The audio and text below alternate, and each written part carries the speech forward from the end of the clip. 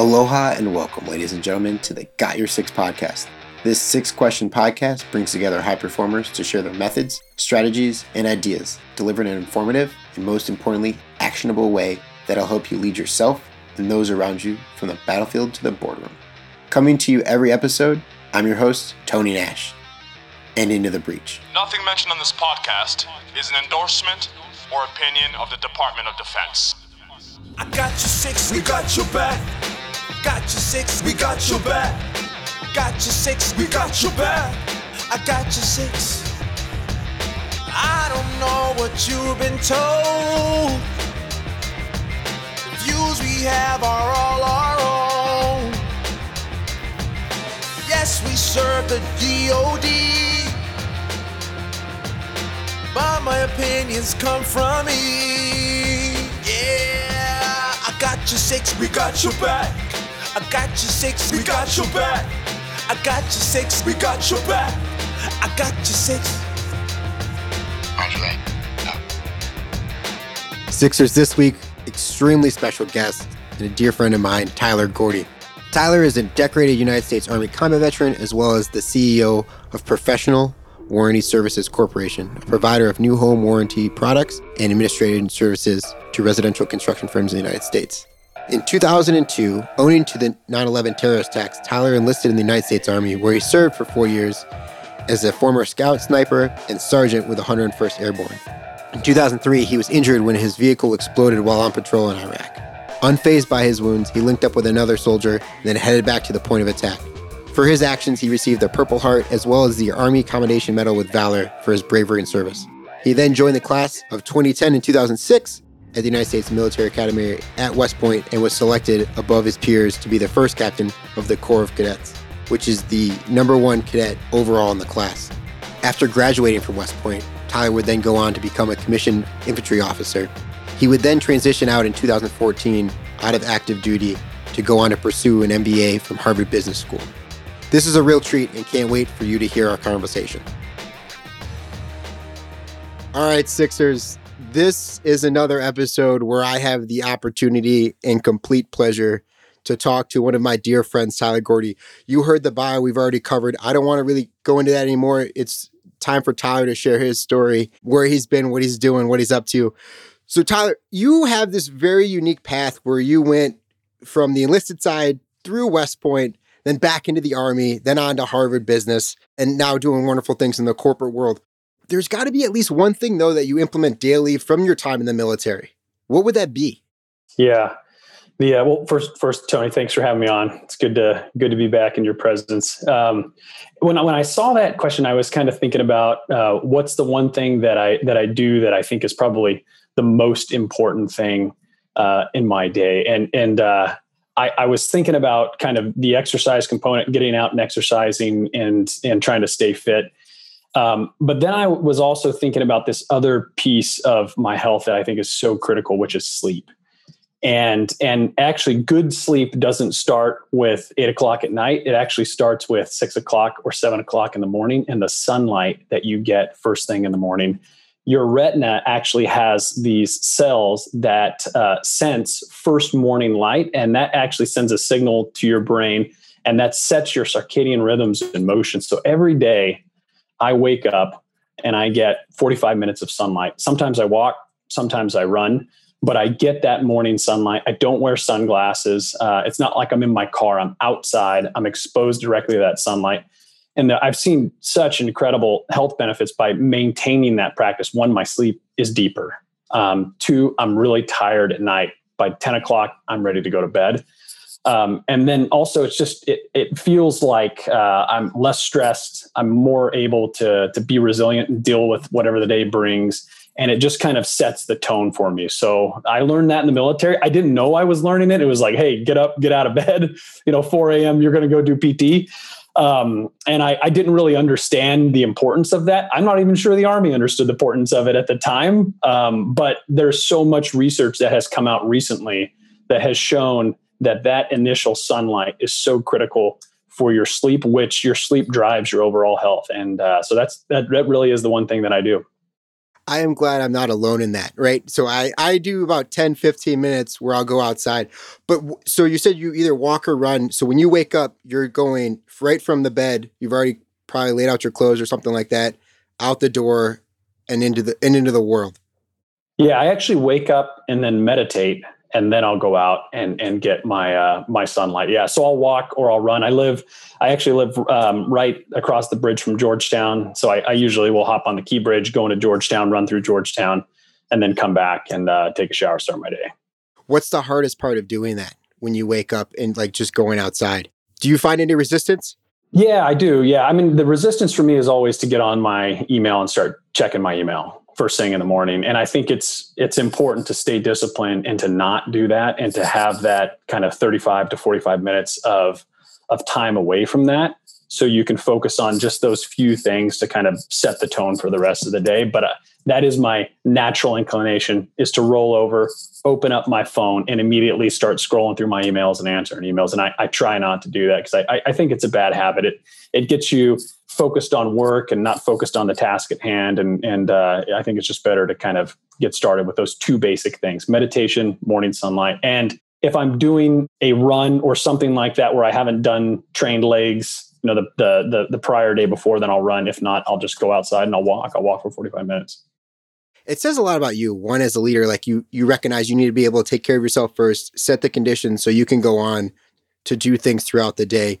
And then two, you recognize where those faults are, because we are human at the end of the day. And you're like, hey, I know what I want to achieve going forward.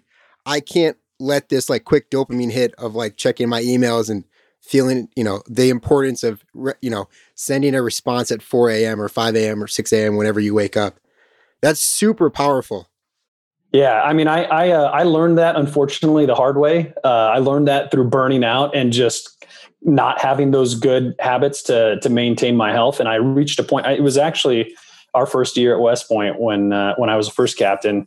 And by the time I went into senior year at West Point, I'd kind of worked myself to the bone. And I unfortunately I felt like I didn't have a ton to give that year in terms of energy. And really just from a leadership perspective, I felt like I'd already reached the point of burnout. And I had to learn those habits really through failure and recognizing that I hadn't taken care of myself, both my physical health and my mental health, while I was at the academy. And I had to put those habits in place. And I know that if I deviate from that path, my health starts to slip. So I stay very disciplined with it.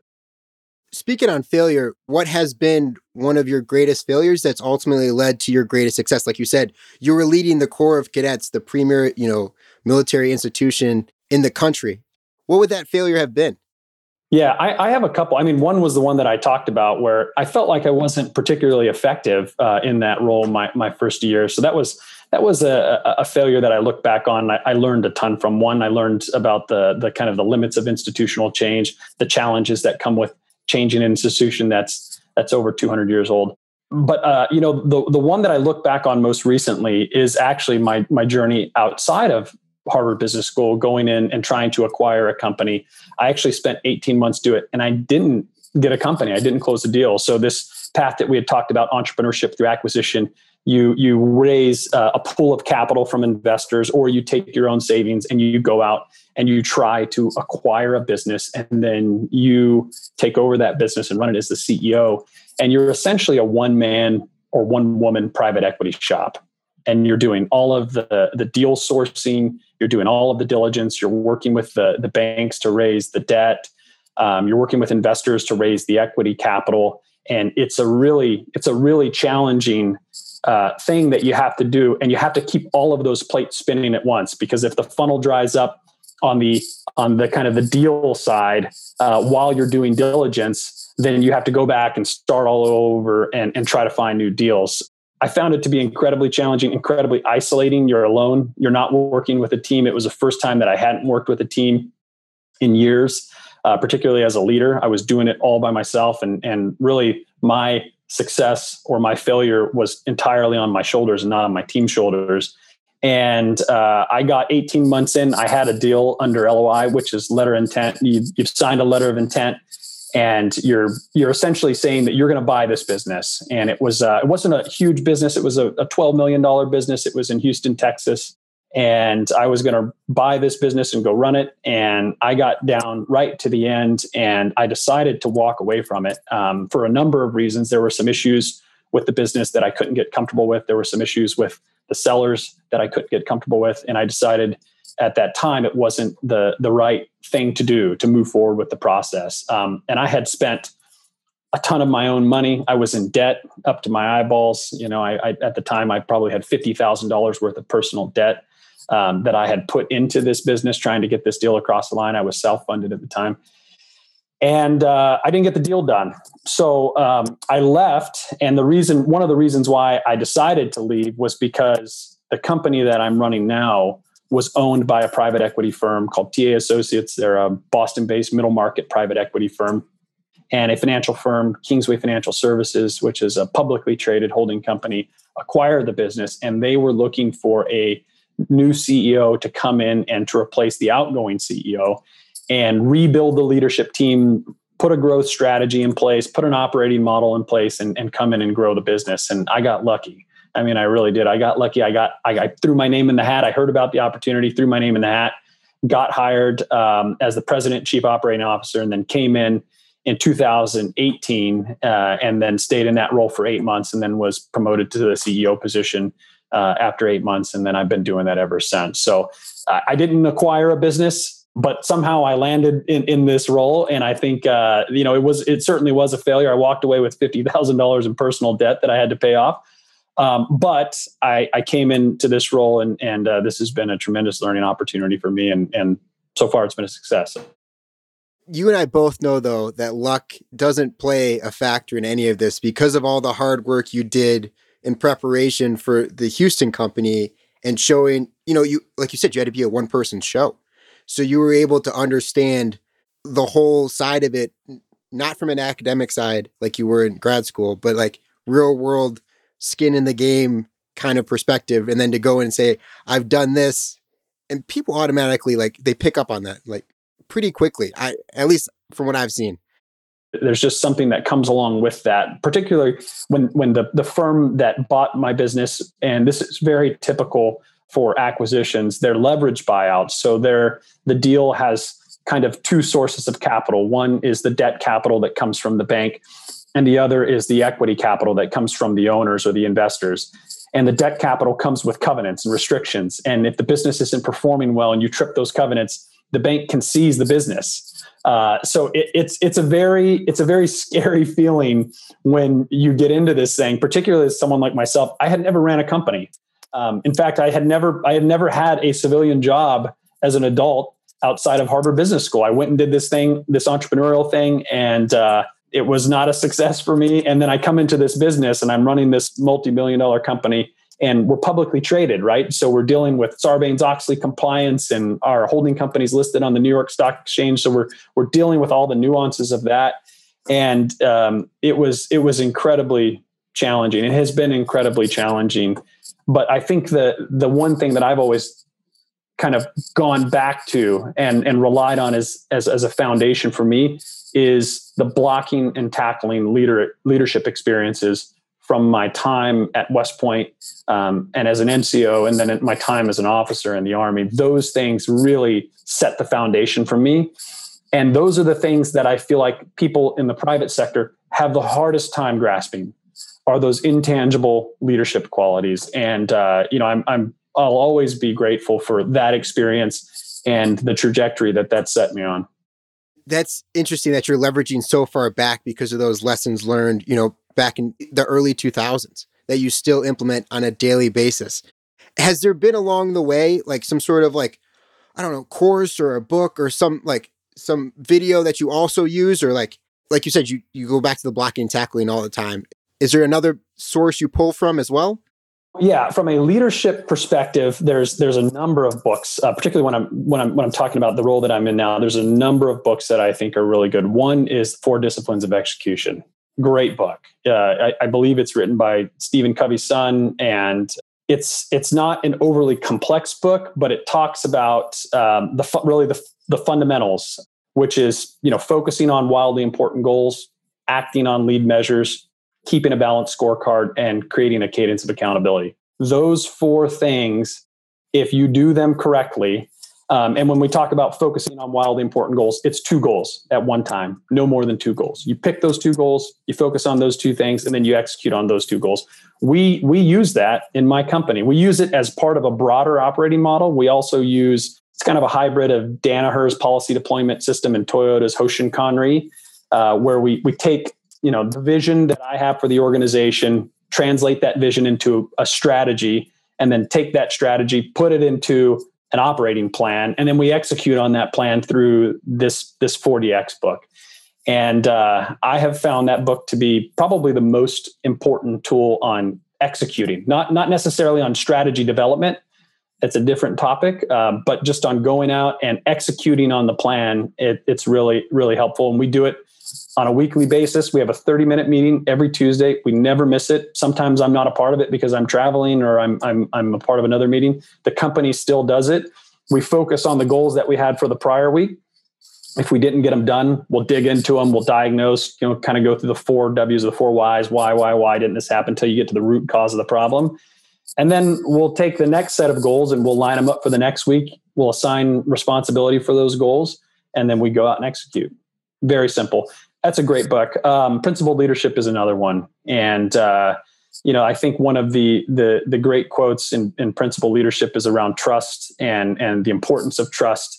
And trust is really kind of comprised of 2 components, character and competence. And you have to have both of those things in order to trust someone and to empower them. And as you and I know, empowering people is probably, it's one of the most important things that you can do as leaders is to give them that trust and give them the what and not the how, and allow them to go out and use their creative imagination to get things done on their own. How do you kind of recalibrate, right? Because like you said, to be vulnerable and say like, I struggle, because we all do. How do you find yourself recalibrating, going back to those fundamentals? Because things can get really complex really quickly. I listen to people. I seek feedback often, and I listen to people, and I take their feedback very seriously. I do it through a number of ways. I do it through anonymous feedback. I ask the questions, what should I stop doing, start doing, and continue doing? As a leader, and I'll get feedback through that mechanism. I do a weekly meeting with the entire executive team, and I get feedback through them. They're very candid, and that's one of the things that we have focused on. Ray Dalio calls it idea meritocracy. I've heard the term called collective intelligence before, but from a guy that served on the enlisted side and as an officer, I think of it in the same way as a PL going in and listening to the NCOs on the ground who have the experience and the knowledge and who can tell you, what a compass is when you don't really know and you don't know how to use one. I listen often, and I think that helps me really recalibrate and get back on task. And Stanley McChrystal has a quote that a leader isn't good because they're right. They're good because they're willing to learn and to trust. And that's something that I try to do every day. And one of the questions that you had talked about is, how are you better today than you were tomorrow? And for me, it's focused on that. I'm just trying to learn and to trust and to hear my people out. We're going to get back to that question because I want to deep dive into that in a little bit. But you talked about listening. There's also another piece that kind of went without saying. It's like actioning what you're told, right? Or actioning the feedback that you receive, because we can all receive feedback and like internalize and be like, oh, okay. But to then implement what we learn is a completely different thing. Totally. Yeah. No, totally. I mean, I just had an example of that where I was given some feedback and I was kind of asking those questions, but it was more centered around what should we stop doing? I was hearing kind of rumblings that we were focused on too much stuff. We were trying to do too much. And you hear often that businesses don't die from starvation. They usually die from indigestion, where you're just trying to take on too much. And I think we had reached that critical point where people were getting to the point where they were kind of experiencing burnout, and we needed to adjust. And it's like, okay, these people have given me this information. Now, how do I go back and actually implement the feedback that they've told me? And that can be really challenging. So then would you say that's a new skill that you're trying to implement, is like not trying to dial back and leverage? Or is there another one that you've recently kind of tried to pick up? Yeah, I think that's certainly a big one. I think the thing that I'm consistently trying to work on always is empowering people, and I think that starts with hiring the right people that are kind of worthy of that trust that we talked about. From my perspective, the most important thing you can do as a business leader, which you don't really do as a military officer, is hire the right people. Make sure you have the right people on the bus. It's a really different concept than when you come into a platoon or you come into a company and you inherit the NCOs. And when you say in the Army, oh, we fired so-and-so. Well, you didn't really fire him. You just moved him to the S4 shop or the motor pool or something like that. Right. Firing people in the private sector is really challenging because you know that for the most part, these are really good people and they're working very hard for you. And this is their livelihood. And their families are tied to this and their futures are tied to this job. And when you recognize that you don't have the right person on the bus, you have to let them go. But I think at the end of the day, it's ultimately the right thing to do, the less cruel thing to do. I think it's more cruel to keep someone in a position where they can't succeed. And so you either try to move them into a position within the organization where they can, or you let them go. But it's incredibly challenging to do that. And when you talked about the thing that I'm trying to do, I'm always trying to figure out ways to make sure that I'm trusting people and empowering them. And I think that starts with hiring the right people that are people of high character and competent. Right. And like you said, it forces you then to make sure you're messaging the right things to then attract the right people. Absolutely. Yeah.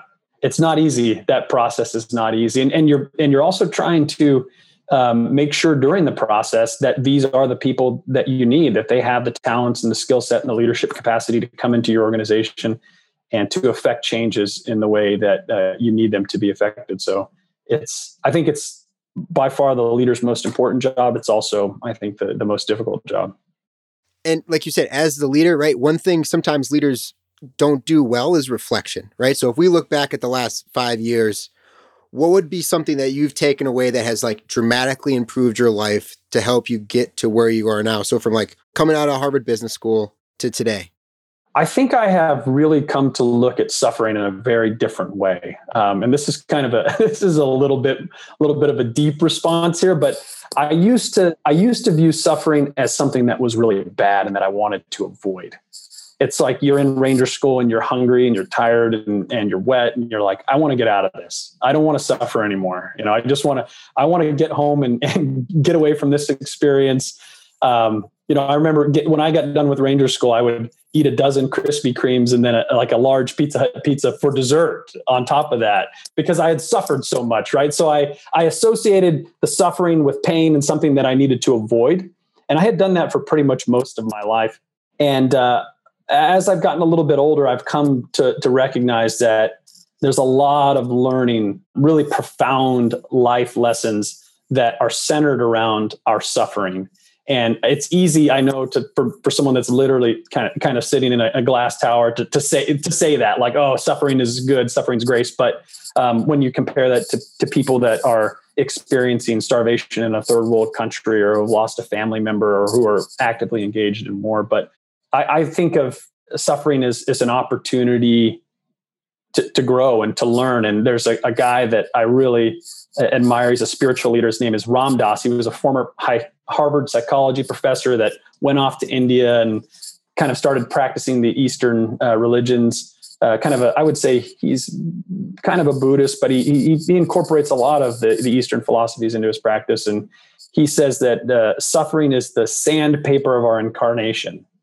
And it does its work in shaping us spiritually. It's the sandpaper that kind of really rubs down the burrs and the spurs and really kind of shapes us. And I think that's true. And he also says that suffering is grace. And I do believe that there is grace in the suffering because of the spiritual growth that comes from these experiences.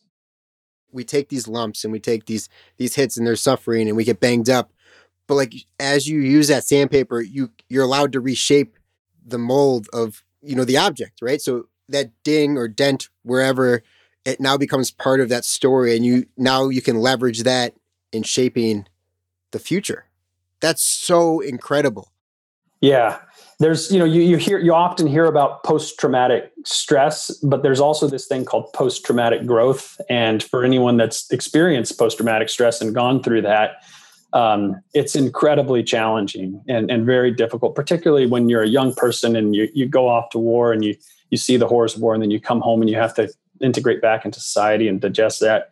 It can be profoundly difficult. But when you go through it, you come out of it on the other side, and there are really deep lessons that you learn through those experiences that you carry throughout your life. And I think that's what that kind of concept of suffering as grace is centered around. Is we're here on this earth for a purpose, and part of that purpose is to grow spiritually.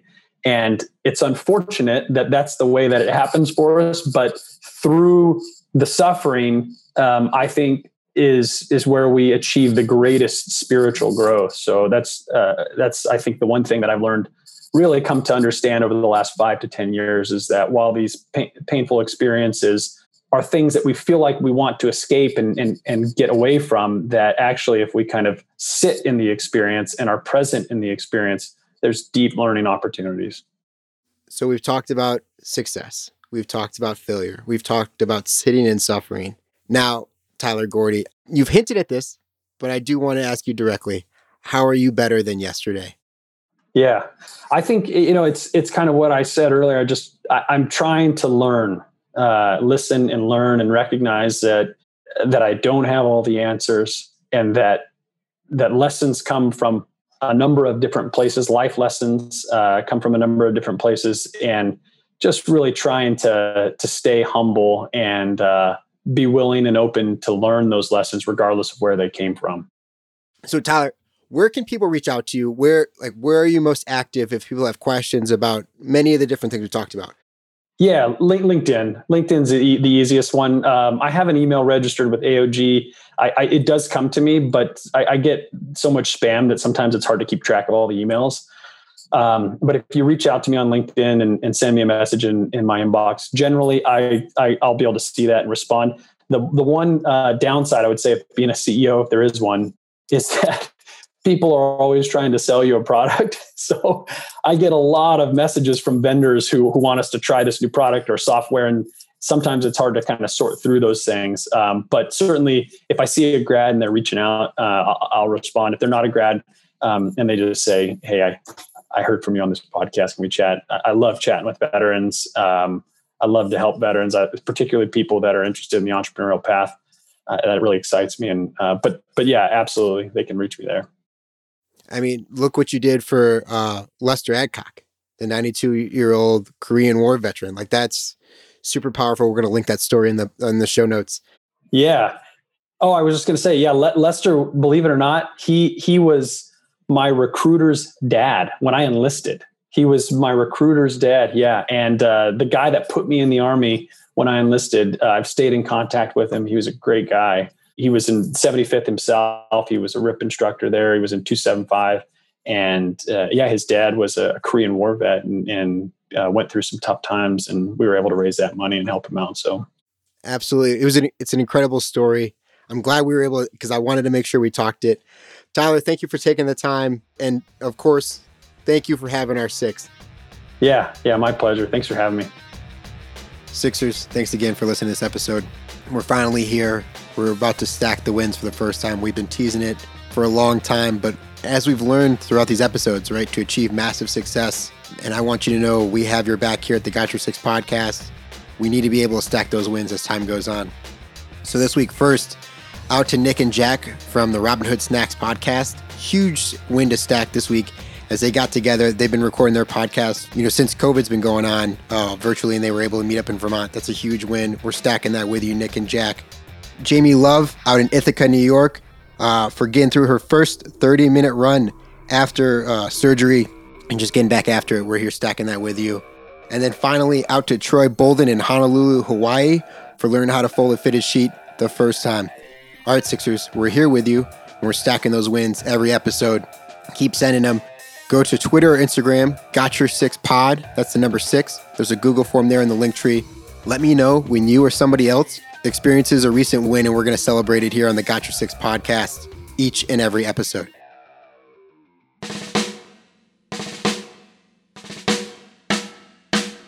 I don't know what you've been told, Sixers, but the lawyers would like us to remind you that the views, opinions, and comments expressed on the Got Your Six podcast are solely those of the hosts or guests, to include current and previous Department of Defense employees, and should in no way be considered the opinions of or endorsements on behalf of the Department of Defense or any of its components, divisions, contractors, or other current and previous staff members.